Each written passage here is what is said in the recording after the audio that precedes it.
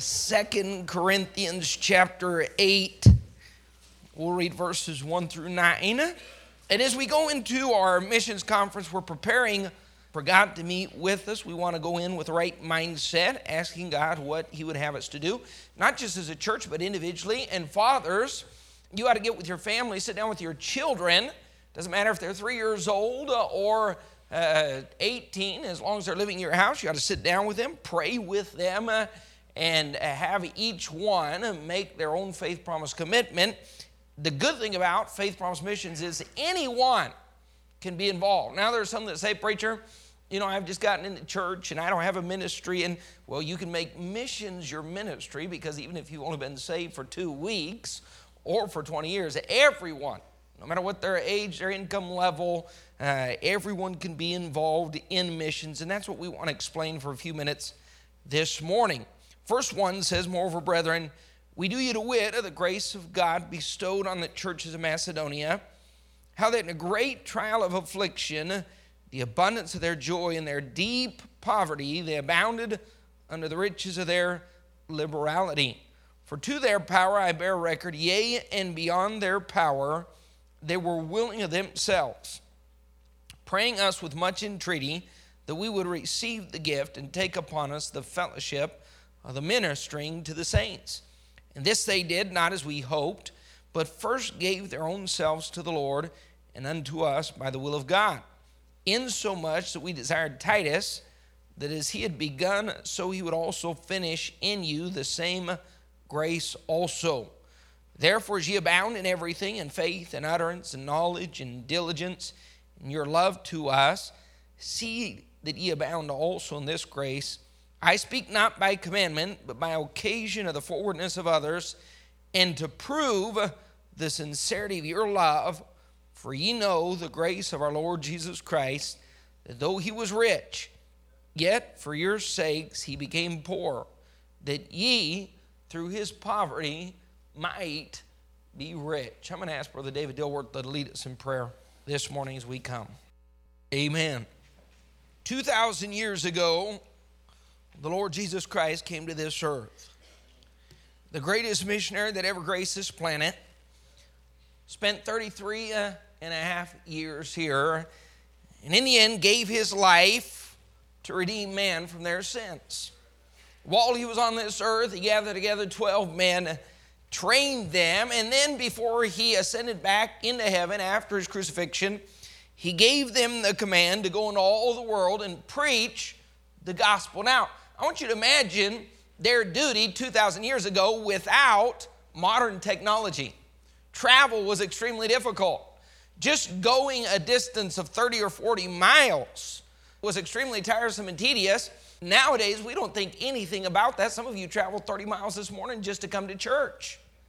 But they were told Judea and Samaria, and even past that to the uttermost part of the earth, they were supposed to get out and reach the world. Can you imagine them receiving that command in Jerusalem and knowing that they were supposed to go to Asia and to Europe, to Africa, into all the known world, taking the gospel of the Lord Jesus Christ? Now, let me ask you a question. Did they just go out and immediately fulfill that command? No, because they, like us, had a human flesh. And the natural tendency is to kind of sink down, get comfortable, and forget that there's a lost world around us. 7 billion. Now, that's hard for us to comprehend. Billion with a B. Those are numbers that the mind just doesn't fathom. But 7 billion people are on this planet. 6,000 people groups. Many still without a Bible in their language. Many having yet to hear the gospel of the Lord Jesus Christ. 150,000 dying every day. And God says, as children of God, it is our duty to reach them. Now, it's hard to fathom this because we haven't even reached those in our own block, in our own neighborhood. This church has been in this city for 29 years, and we have yet to reach our city with the gospel of the Lord Jesus Christ. We've reached a portion of our city. Then we could talk about our state and then branching out from there. But God commands us to reach 232 countries. And I know that Numbers constantly changing, so don't come up to me this morning and say, it's actually 235 as of today. Really, the problem is there's so much to do, so little time to do it, and most of us don't even speak a foreign language. So how in the world are we supposed to reach all of those that speak Spanish from here going through Mexico and all the way down through Guatemala and Venezuela and Colombia, reaching down to the tip of Argentina? How in the world can we do that? We have a program called Faith Promise Missions Giving. Here's what the Independent Baptists do. God speaks to hearts and moves and calls someone to go to the foreign field. Now, let me ask you this. So if God speaks and moves in a young man's heart, let's say he calls this next week John to go to the mission field. There's only one problem, several problems. Number one, there's a problem of training.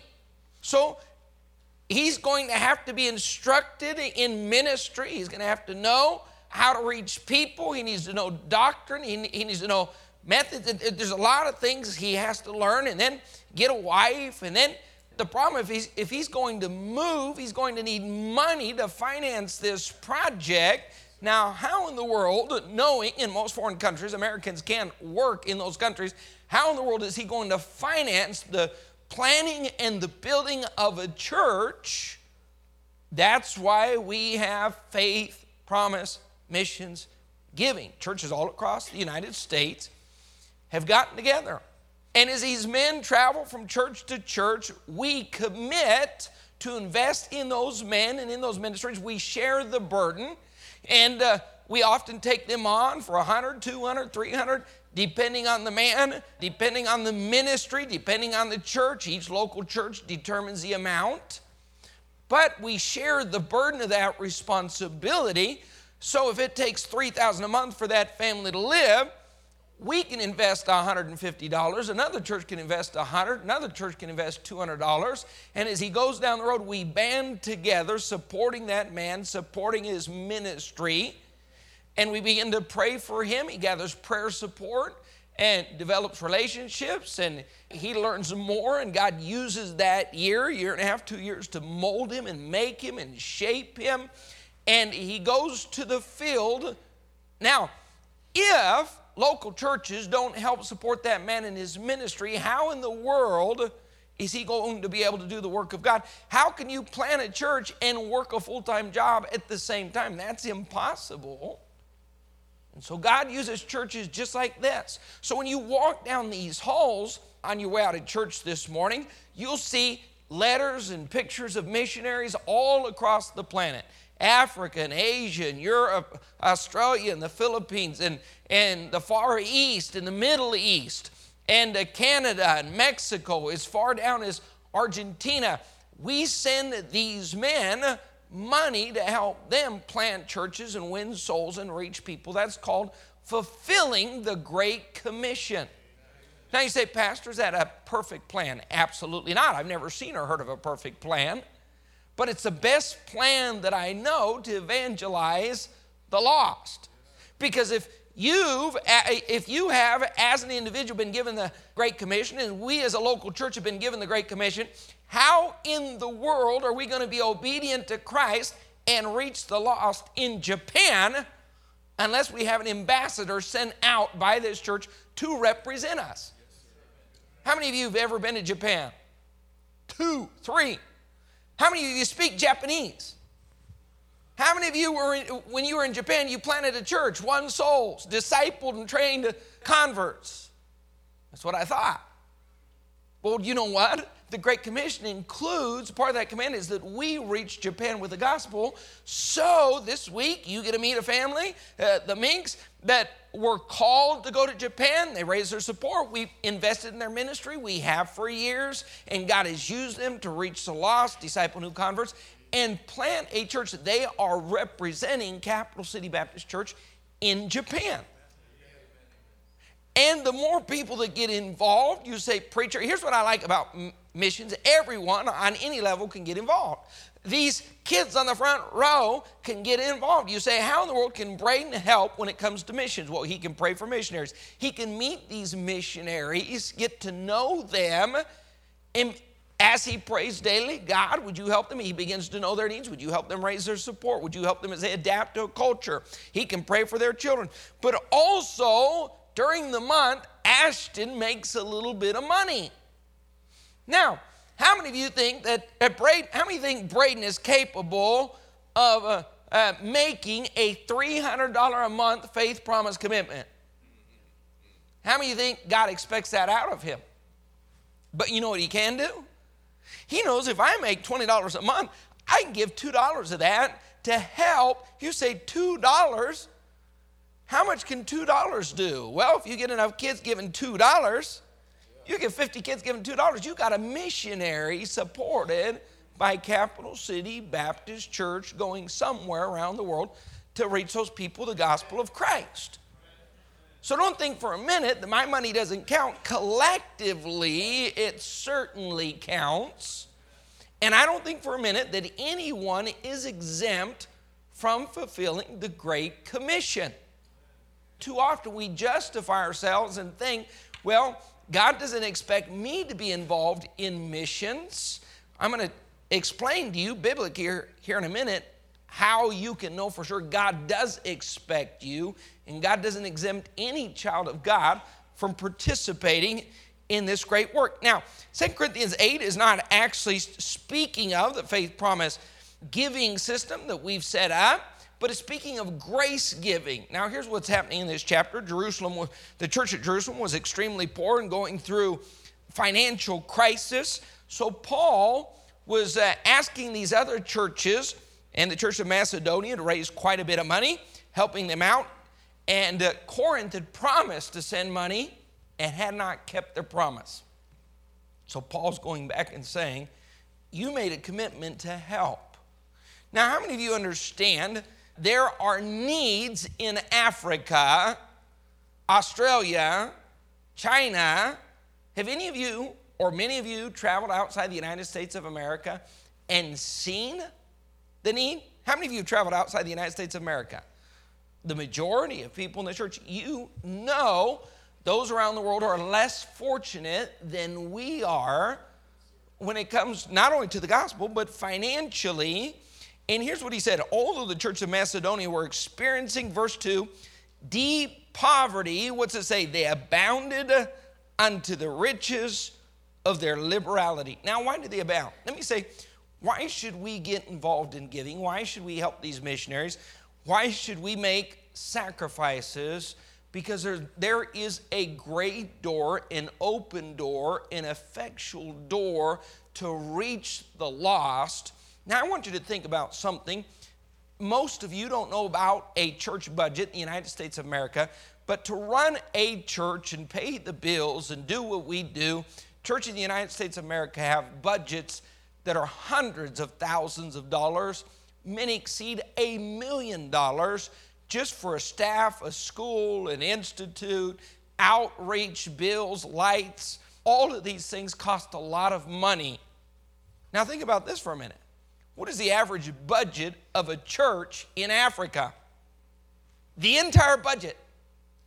A church in most of these third world countries, it doesn't matter if it's Mexico or Chile or Guatemala or Peru, we're talking about $1,000 or a few $1,000s a month. That's a great investment because it costs so little to run these ministries. It costs so little. We're going to help Brother Porter put up a building here in a couple of weeks, and we're investing about $2,500 in that building. I imagine for $5,000, $6,000, they're going to have that building put up. Now, it's not fancy. Brother Keith Stenson sent me a picture a couple weeks ago of a building that they put up, a pole building with a metal roof. He said, this week, Pastor, you as Americans, you need to learn from us because we constructed an entire building and finished the bathroom in 2 days. I said, that's phenomenal. Send me the picture. So here's the pole building with a metal roof. And the bathroom, I'm not making this up, they took the top off of an anthill, poisoned the ants, put up 2 poles and a tarp around the side, and that was their bathroom. Now, some of you don't want to go with me to Africa on the missions trip this next year after having heard that. I'm just saying, it's amazing how cheaply these ministries run around the world and how expensive it is to operate in the United States of America. Americans want their comforts. Americans want the building just a perfect temperature. They want their building to be beautiful and their nurseries to be nice. But most foreign countries, they're not concerned about that. They're simply concerned about a building with a roof that keeps the rain off their head. They're not concerned about the temperature inside or even the comfort of the benches. But when you hear about what's happening around the world, talk to these men and listen. Just the ministry. I love talking to Brother Sutek, and he's always excited, and Brother James Hoffmeister and these men, but they're getting into public schools, and there they have a captive audience. They're given an hour, and literally they can't keep up with the opportunity. These schools are inviting them in and allowing them to preach the Bible an hour at a time to 300 and 400 and 500 students at a time. Imagine that kind of an audience. Imagine the government in the United States of America telling you, you can bring a preacher in, we'll get all the students together and give you an hour to preach to them the gospel. These are open doors you're just not seeing in the United States of America. We watched, now I know every country's not open, but thank God for Uganda. Thank God for the Philippines. Thank God for Mexico. Thank God where the gospel is being readily received. But this door is not going to be open forever. These doors open and shut. But while we can support what's happening in the Philippines, while we can support, and I know some people say, well, don't you think that we've supported too many missionaries in Mexico? You know where you send the laborers? Wouldn't it be foolish to have 500 acres of apple trees and it's August and September and you send 2 there, and you have 20 acres of orange trees and you send 2 there, and you have a backyard of tomato plants and you send 2 there, you know what's going to happen? You're going to lose a lot of the apple harvest because you're saying we need to equally divide the laborers. No, you send the laborers where there's the greatest harvest, and there's an incredible harvest taking place in Uganda, and there's not enough laborers. We've been to the Philippines. I was in Mexico for 9 years, and here was the general philosophy of pastors and churches across the nation. Oh, Pastor, Mexico's overrun with missionaries. Nothing can be further from the truth. That's why we were in the city of Pachuca with 600, 800,000 people. And when we came to this city, there was one other independent Baptist church with about 50 people. And Mexico's overrun with missionaries. Tennessee is overrun with Baptists. Florida is overrun with Baptists. Parts of Texas are overrun with Baptists. I'm hearing people saying, well, we got to get some churches planted in Alabama and Missouri and Georgia. And we do? There's a world out there. If you travel in Argentina, you can visit cities of 500,000, 800,000, 1 million people with no gospel witness of any kind.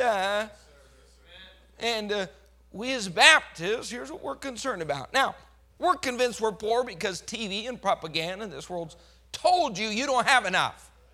If you have 23 dresses, that's not enough because there's a shade of green that you still don't own. And all those shoes that you've collected, there's still a color that you need. I have white, but the heel's not high enough in that shade of white. And there's a world out there that's unreached, and we have the Great Commission 2,000 years later. Now, this is what I can't quite understand. The Mormons have been around for just a couple hundred years. The Jehovah's Witnesses have been around for just a couple hundred years. And if you travel to these countries and you talk to these missionaries, here's what you'll find. In places the independent Baptists have never reached with the gospel of Christ, there's a Mormon church and there's a Jehovah's Witness. In 200 years, those religions have propagated their false message across the planet. While independent Baptists have sat on their hands and waited for someone else to do the job.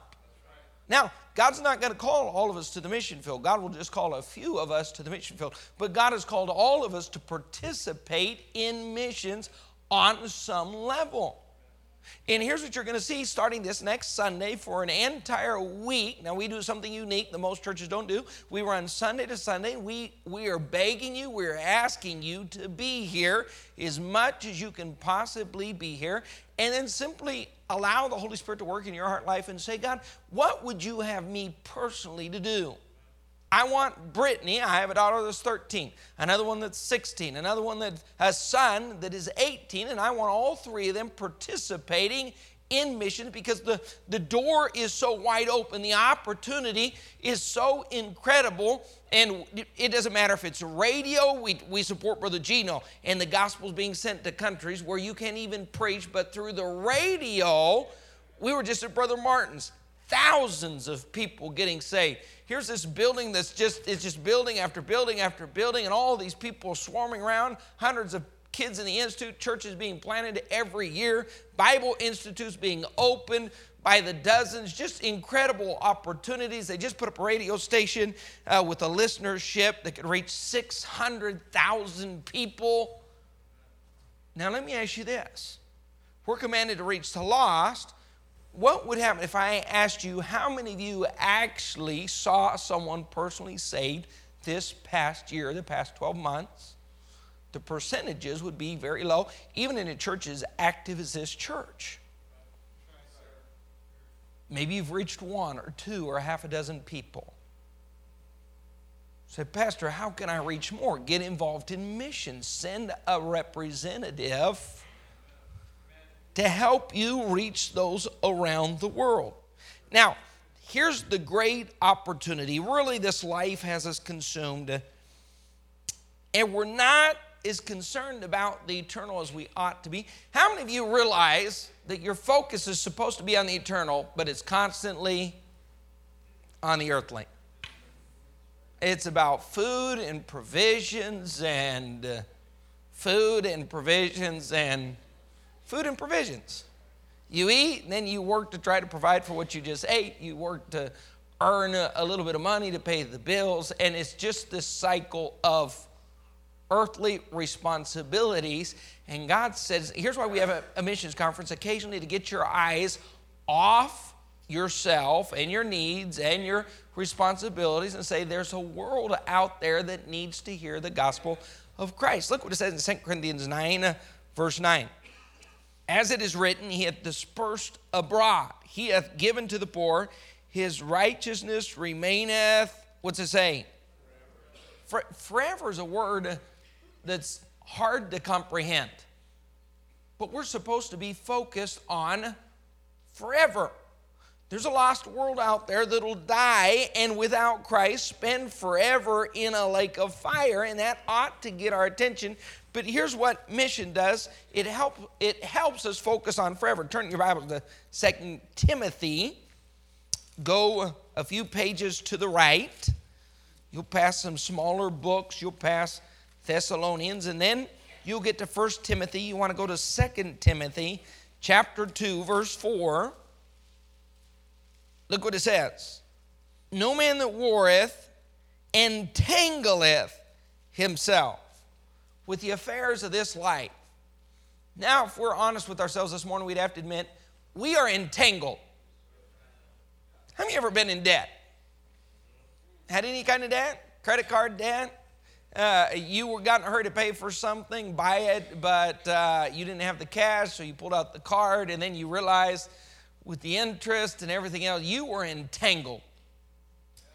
Most Americans are entangled. We've fallen into this trap. Now, in order to reach the world, one of the first things we need to do is just get out of debt. The best thing you could do, how many of you have read the news? You know what's happening in this nation. You understand we have an economy that's on the verge of collapse because those that are in government have hurried us into debt that we can't even, on a level we can't comprehend. But we've kind of carried that over to a personal philosophy. If I can't afford it, I'll just charge it. Then we find ourselves with all kind of obligations that we can't meet, and and tension and stress that's unnecessary because we were buying things that we didn't even truly need to impress people we truly didn't even like, spending money we didn't even have, and that's a bad place to be. We're entangled. We're caught in this trap. What do? Simplify. You don't need new furniture every 3 years. Thank God for Craigslist. You can buy things at about a fourth of the price. Amen. You can find, you don't have to update that car as often as you think. People say maintenance. You know what? Maintenance is still often a whole lot cheaper than a vehicle payment, a car payment. And every time you trade vehicles, you're losing $3,000, $4,000, $5,000 because of the devaluation of that vehicle.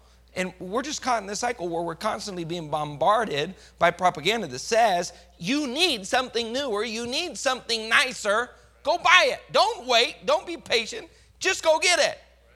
I was shocked when we first came here and met with the young couples and asked them to be honest. How many of you have debt besides your mortgage payment? And everyone raised their hand. It's a concept foreign to foreigners. People in foreign countries just don't do that. Now it's changing because materialism and the mindset in America is starting to spread across the planet. It's becoming a global problem. But just 10 years ago, you go to Mexico, people just didn't comprehend debt. They all had mattress money. You talked about poverty in Mexico, but the average Mexican has no debt and has money under the mattress. And Americans don't have an extra nickel, don't have a dime in their bank account, and money everywhere. They're entangled. Go with me to Luke 8. Here's what the Bible says about it. Luke chapter 8. Verse 14, and that which fell among the thorns are they, talking about the seed and the sower and the seed that's been sown, and it falls on different types of ground. But it says, speaking of the thorny ground, these are they which fell, when they've heard, they go forth, and look what it says. They are what? Choked. What are they choked with? Cares, riches, and pleasures. This sounds like it's prophetical. You know what Americans are choked by? Cares, riches, and pleasures. Gotta have that boat. Gotta have another car. Gotta have. We went fishing a couple years ago with a man, and he said, go out to the garage and choose your pole. I went out there, literally the man had 40 fishing poles. One man, no children, 40 fishing poles. How big is your boat? What in the world are you going to do with 40? If you fish night and night and put a different lure on every pole, you couldn't use 40 fishing poles, but someone had convinced him to invest all that money in things he did not need and would not use. Boy, I'll tell you what, you want to talk about being choked? Go to your closet. Try to sort that mess out. Your garage, your attic. Just go to your kitchen and start opening your cupboards and look at all the things in there you haven't used in 6 months, 12 months. But there are things someone convinced you that you need. I mean, if your house caught fire, it'd take 3 days to burn the junk in your attic. That's the American mindset. And then our garages aren't big enough. We don't even use our garages in America for vehicles. It's for our junk collection. And then when we've outgrown our garage, our attic, our closet, and our shed, then we got to go rent storage unit. To maintain our collection, we're choked. And here's what a missions conference does. It says, hold on for a second, get a grip, get a focus. What do we save for? What is life about? We've become junk collectors, and God says your focus ought to be there are people across this planet that'll never hear not one time. Souls are crying. Men are dying. How many, though, according to statistics, 3 billion of those 7 billion have never one time heard a clear presentation of the gospel. Here's the problem. There are hundreds of missionaries out there in deputation trying to raise support. While we're convinced that we can't give another $3, $5, $10, $20 to help someone buy a Bible, get the gospel, go to a foreign field, preach the love of Christ, because as Americans we're convinced we've got to have a nicer house, newer car, fancier clothes. And I'm not against any of those things. I think we truly are clueless about how much we misspend. And if we'd cut a few things out of our lifestyle, we could actually participate. We're not talking about, when we give tithes and we give offerings, that's kind of selfish because that's maintaining the building. That's helping maintain the Christian school and the Bible Institute and the things that are necessary to keep the church looking nice and buy the posters and do all these things. But when we send money across the planet, we never personally see that. Right? Not till we get to heaven. You say, preacher, well, that will affect go back with me to 2 Corinthians chapter 8. That will affect my style of living. Absolutely. But didn't missions affect Christ's style of living? 2 Corinthians 8:9. For ye know the grace of our Lord Jesus Christ, that though he was rich, yet for your sakes he became poor. Aren't you glad that Christ gave up heaven and came to earth? That's an incredible change of living. He became poor that ye through his poverty might become rich. Now, here's the blessing of missions. Our money is multiplied. Go back to 2 Corinthians 9 where we just read earlier. Verse 10, speaking of the seed and sowing the seed. Now, he that ministereth seed to the sower, both minister bread for your food and multiply your seed sown. Here's the blessing of missions. When you give, and you'll see this in the Bible, here's a Bible principle. When you give to help others, God will multiply that. What you spend on yourself is not multiplied. How many of you ever noticed that? Well, you spend it on yourself and it's just gone. You're like, what happened to that money? Anything you spend on yourself, it disappears. It's wasted. You think, good night. I made $4,200 this month and I can't find a dime of it. And I didn't even live that nice. I didn't even have that much. I didn't get to eat out as much as I wanted to. I didn't buy the things I was really hoping to get. Where did that money go? But when you invested in others, how many of you remember that widow that was about ready to die was baking a little cake and the prophet came and she gave and God began to bless and multiply, and while others were starving to death, she was eating. The little lad, we remember the story of the feeding of the 5,000, and often forget that lad came and gave his lunch. You know how hard it is for a boy to give up his lunch? The whole sack? He didn't reach out and grab a handful and say, you can take the rest. He gave everything to Christ, and Christ multiplied it. And here's what God says. God says, when you get involved in helping others and meeting their needs and reaching the lost, I can multiply. So that $5 goes a whole lot further than your $5 in the States goes. I wish I could take you around the world. I wish I could take you to Mexico where you could see, some of you have been, but I wish you could see that building that we have. In some sense of the word, it's nicer than our building here. Our auditorium is larger. The second floor is gorgeous with a view of the city. Nice winding steps on a beautiful avenue there in town. And if you knew what it's worth and how little it costs to build, you say, preacher, it doesn't make sense. How did that happen? God multiplies money that's invested in missions. If you saw Alejandro and his piece of land and the building they're putting up, if you went by Miguel's church and saw it right there on the highway, and now they have Sunday school area, and they have a fellowship hall area, and they have an institute building with bathrooms, and they have their main auditorium, all simple but nice. And you look at that crowd, and you look at these people, and you look at their income, and you say, how? How did they get this? How in the world did they manage? How did they finance these buildings? How? You know what happens? God takes the money that's given and multiplies it. So it doesn't matter. You say that maybe Stuart says, I only have $10 a month that I'm going to give. God can take that $10 and multiply it to such a degree.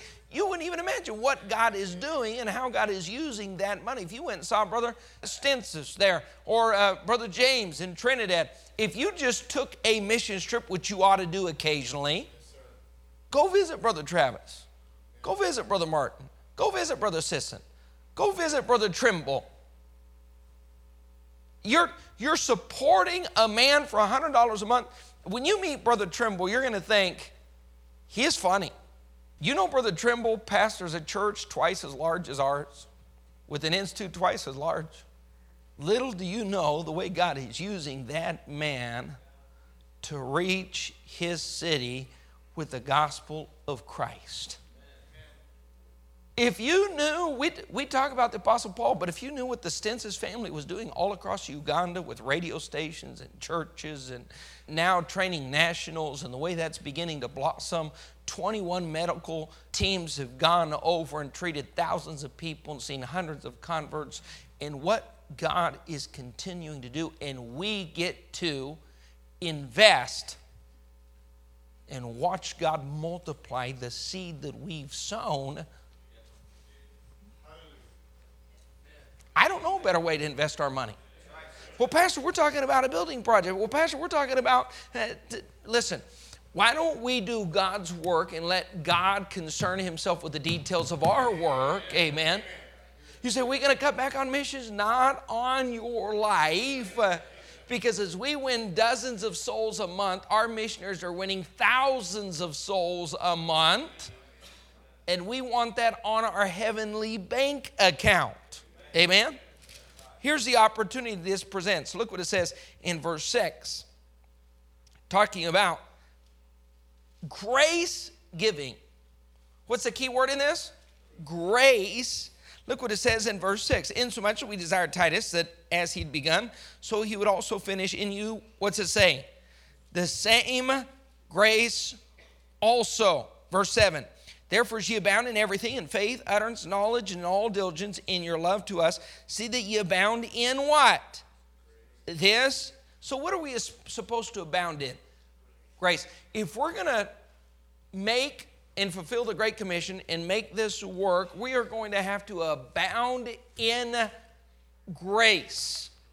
Now, here's something Baptists lack. Grace. And this is our opportunity. Preach the truth. Tell the truth. How many like to stand on truth? If you don't, you got a problem. How many want to know the truth of God's Word? How many believe this Bible, the Holy Word of God, contains the truth? Is the truth. The very truth out of God's mouth. Now, we're supposed to be full of both grace and truth. Not just truth. And here's what's going to happen.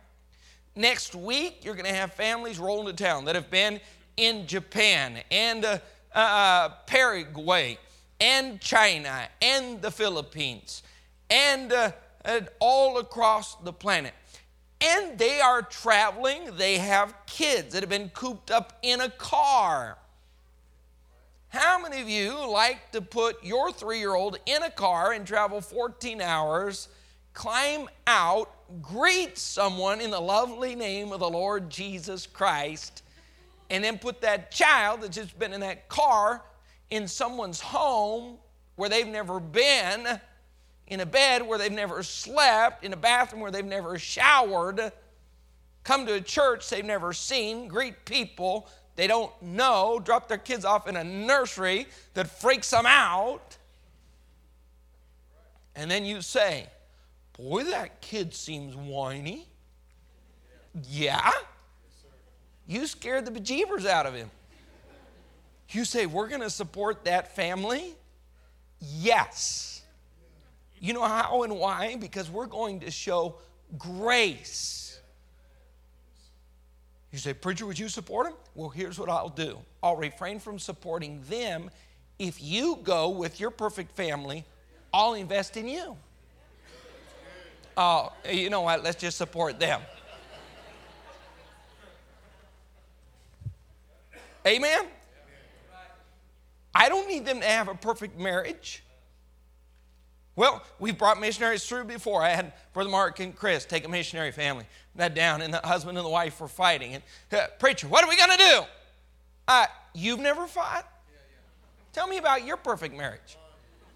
Tell me how you've been flawless for 18 years and you've always loved each other. You've never looked cross-eyed at each other. You've never raised your voice, and I'll support you. Amen? This is an opportunity to show grace. You know what's going to happen? You're going to offer or volunteer to bring a basket for one of these missionaries, and about the time you're handing them, you've just sacrificed, you've invested $100 that you didn't have to provide them something special. And when you go to hand it to them, you're going to notice that diamond ring on her finger is bigger than your diamond. And you're going to go, what? And their car is nicer than yours, and they have a newer model vehicle than you do. And you're going to say, they should be supporting me. You know what? The wonderful thing about missions is this is an opportunity for us as Baptists with little grace to actually exercise a muscle that's weak called grace. We get to show grace. And this is an opportunity to move out of our fancy bed and give them a fancy bed. This is an opportunity to spoil them.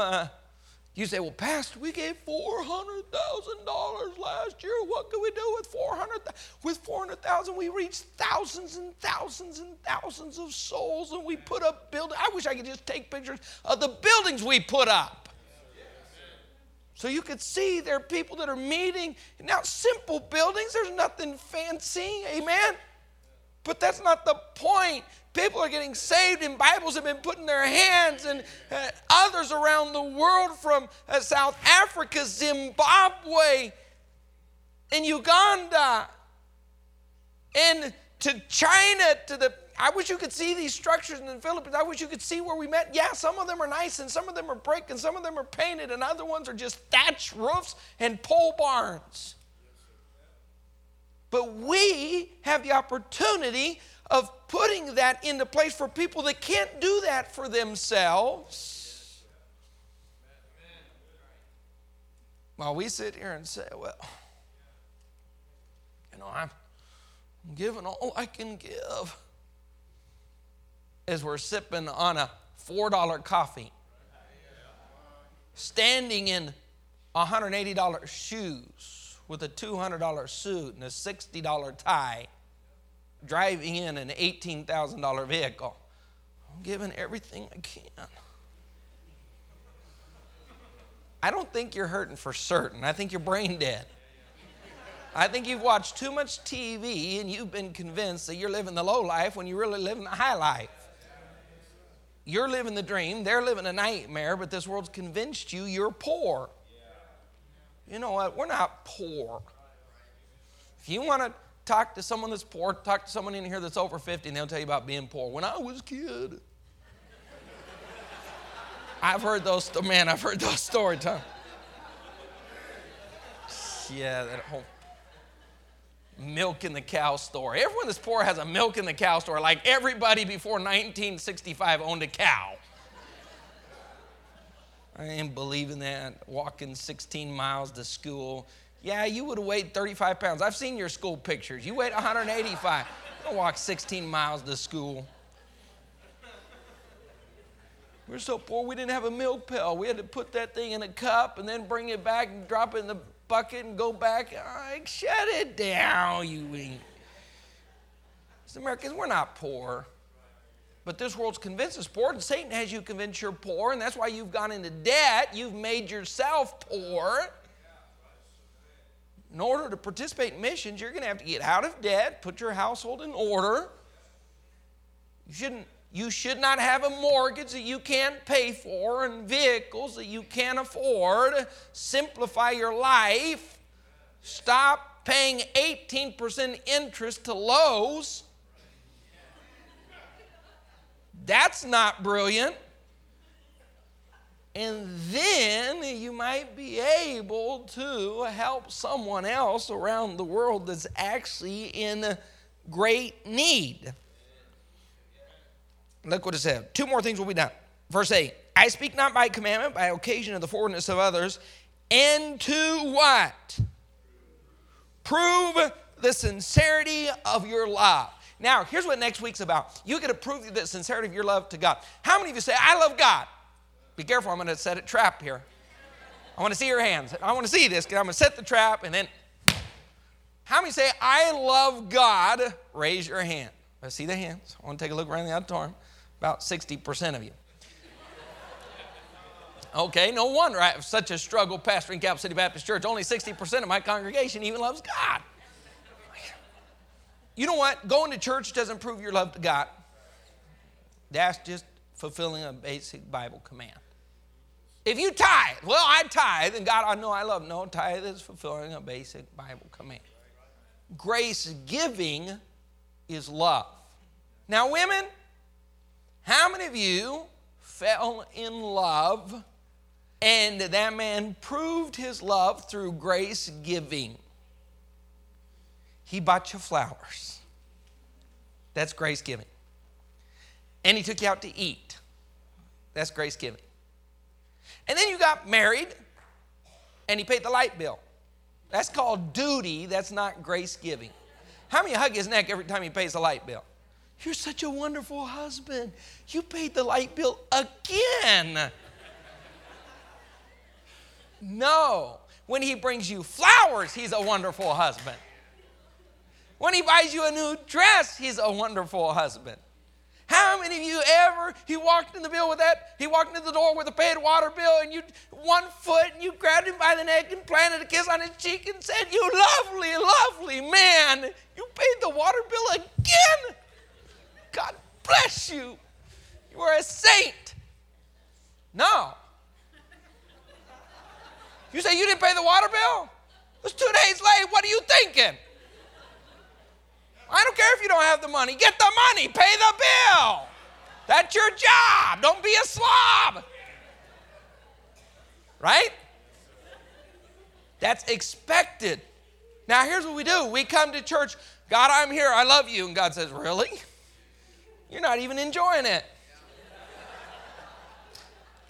You come to church and you pull out, you got that tithe ready, but you're mad about it. You're hanging on to it for a dear life. You've grabbed that bill so many times, you've rubbed George Washington's face right off of it. You finally pull it out and put it in the plate, and you go home. We're not going out to eat today because I had to pay my tithe. You know what? God's not even mad if you're ticked off. So I gave it, but I'm not happy. God says, so what? You're supposed to give it. So there, do it. It's like paying the water bill. It's like paying the electric bill. My wife has never asked me when I got home from paying the bills, did you do it with a smile? I hope you were happy about that. I sat down with my family. Man, we had all of our utilities come on one bill. And we had a bill this summer. Good night. I got that bill. I said, what are you guys doing? Stop watering the yard. Stop bathing the dog. You got 2 minutes to take a shower. Start using candles. Lights are outlawed after 6 o'clock. What is up with this family? You know what? I went down and I paid that bill, and the lady at the counter said, you want to pay all of this at one time? No. But I have to, or they shut it off. Now, I wasn't happy about that, but that has nothing to do with love, so my wife doesn't care.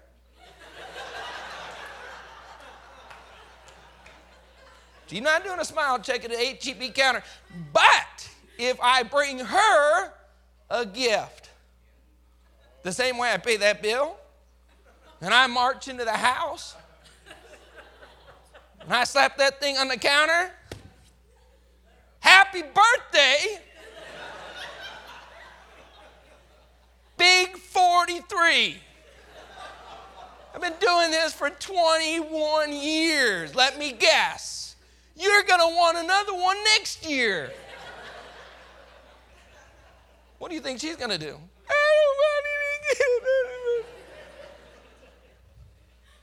You know why? That is supposed to be a demonstration of love. So here's what you do. When you walk into church, some of you walk in with a sour face, you ought to change that and change up every once in a while and come in with a smile. You know, surprise someone. And when you give, you say, listen, I'm supposed to give to you. You're not supposed to give till it hurts. You're supposed to give till it hurts and then keep on giving till it feels good. If you haven't gotten to the place where it gives till it feels good, you're not at the right spot. I mean, some of you, seriously, bless your hearts. Good night. We got members of this church, they get to heaven. They're going to be down there with the scraper trying to scrape some of the gold off the street. Putting it in their pot, walking around in their heavenly garment, Saving up for a bad minute in heaven. You're supposed to love him. Now, here's what happens. Next week, when it comes to giving, grace giving to reach the world, don't come with a frown. No, this is about love. God said this is about proving. Next week is a love check. You can fake it all year long, but next week, the proof's in the pudding. You cannot love God, truly love God, and not be involved in grace giving, missions giving, sacrificial giving. You can't love God. It's an impossibility. God said this about proving the sincerity of your love.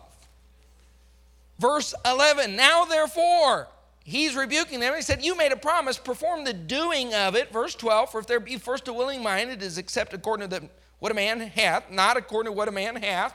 Not, what's that mean? Give what you can. Verse 13, for I mean not that other men be eased and ye be burdened, but by an equality, that now at this time your abundance may be a supply for their want, that their abundance also may be a supply for your want, that there may be equality. How many of you believe in equality? When it comes to missions, no one does. I don't believe in equality. No, sirree. You know equality is a Bible principle. And Paul said, I'm coming here and preaching and telling you, give, help those people. And he used the churches of Macedonia as an example. And he said, they promised, they performed. Now you that promise ought to perform so that there may be an equality. When we're talking about missions, we're talking about equality. Let's talk about equality. We got a missionary in here. You know what a missionary does? A missionary's been working a job. He's been buying a house, has a mortgage to pay, and all these responsibilities in life. The Holy Spirit comes by, taps him on the shoulder, and says, I want you in the ministry. He goes forward, surrenders to the work of God, and God says, quit your job and go to the field. Now he has a problem. What's his problem? He has no money, but he sure has plenty of time on his hands. He's supposed to have plenty of time because you know what he's supposed to be doing? Reaching the lost, starting a church, preaching the gospel, but he ain't got no money. Lots of time, no money. That's a problem. But you have no time. Why? You got a boss cracking the whip. And you're supposed to be working. You're supposed to be. That doesn't mean you're doing it. You're supposed to be working 40 or 50 hours a week. Sometimes you're drinking coffee. Sometimes you're eating. Sometimes you're just hiding out. You're putting in about 28 tough hours and making about income off a 40-hour. Let's not even go there, amen? Whatever the case, you're still making money, but he's not. So here's the equality. God says he has time, no money. You have money, no time. So meet each other's needs. He'll provide you the time by reaching the lost in that country. You provide him the money. That's the way it works. So, they've given up their job. They go to a foreign country. They're working in that country, reaching the lost, preaching. So let's support them in their ministry. we'll provide for them the money. Everyone's involved. Some may be giving $5, $100, $1,000 a month, whatever God tells you to do. We take that money collectively. We spread it out among our missionaries, send it overseas. They work. You say, Pastor, I'm tired of providing them the money. Not a problem. You believe in Bible principle of equality, right? So when you get tired of providing them the money, stop and trade places. So if you don't want to provide the money, provide the time. Just go. So now, people don't like that. We're supposed to provide one. So we're either there going and working, or we're here helping those that have gone.